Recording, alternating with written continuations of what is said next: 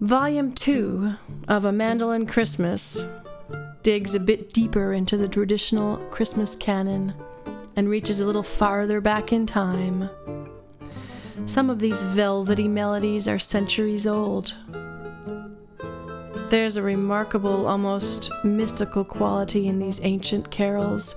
They carry the mood of Christmas, even the less widely known ones, embedded in their very fabric somehow. In our modern, high-speed digital culture, Christmas music is maybe the only popular music still rooted in the Middle Ages, and also in acoustic instruments. These arrangements are at once simple and yet sophisticated. The crystalline tone of Karen's mandolin, with Will's jazz-infused classical guitar, serve the music so elegantly. You can almost hear the fire crackling and see the lights twinkling on the tree.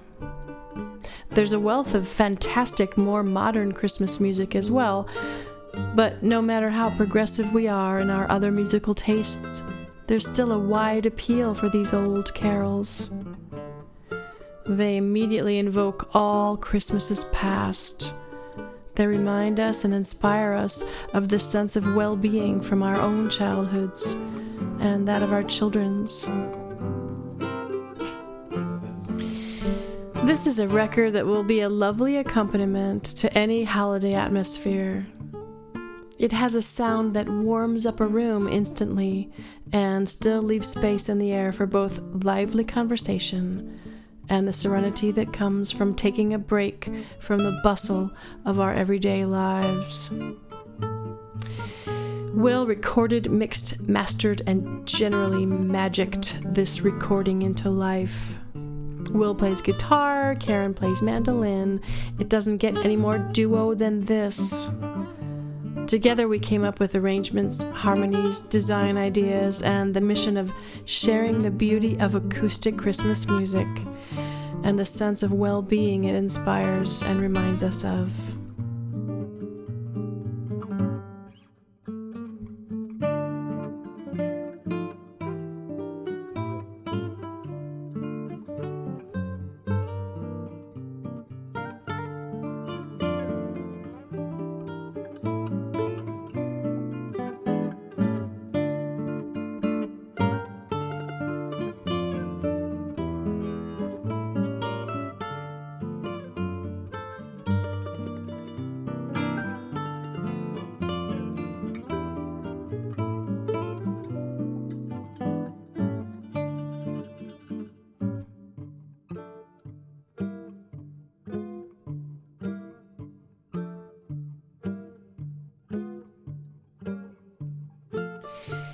We all love this little piece from the Nutcracker Suite in the great, beautiful orchestral setting.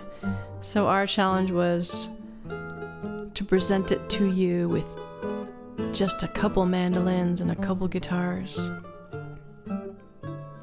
Will inserted a middle section, a gypsy jazz version of Auld Lang Syne in a minor key. We opted for a bigger reverb setting to emulate the thick texture of the orchestral version. The original piece was noted for its use of the celesta for the main melody, which the mandolin parts replace here.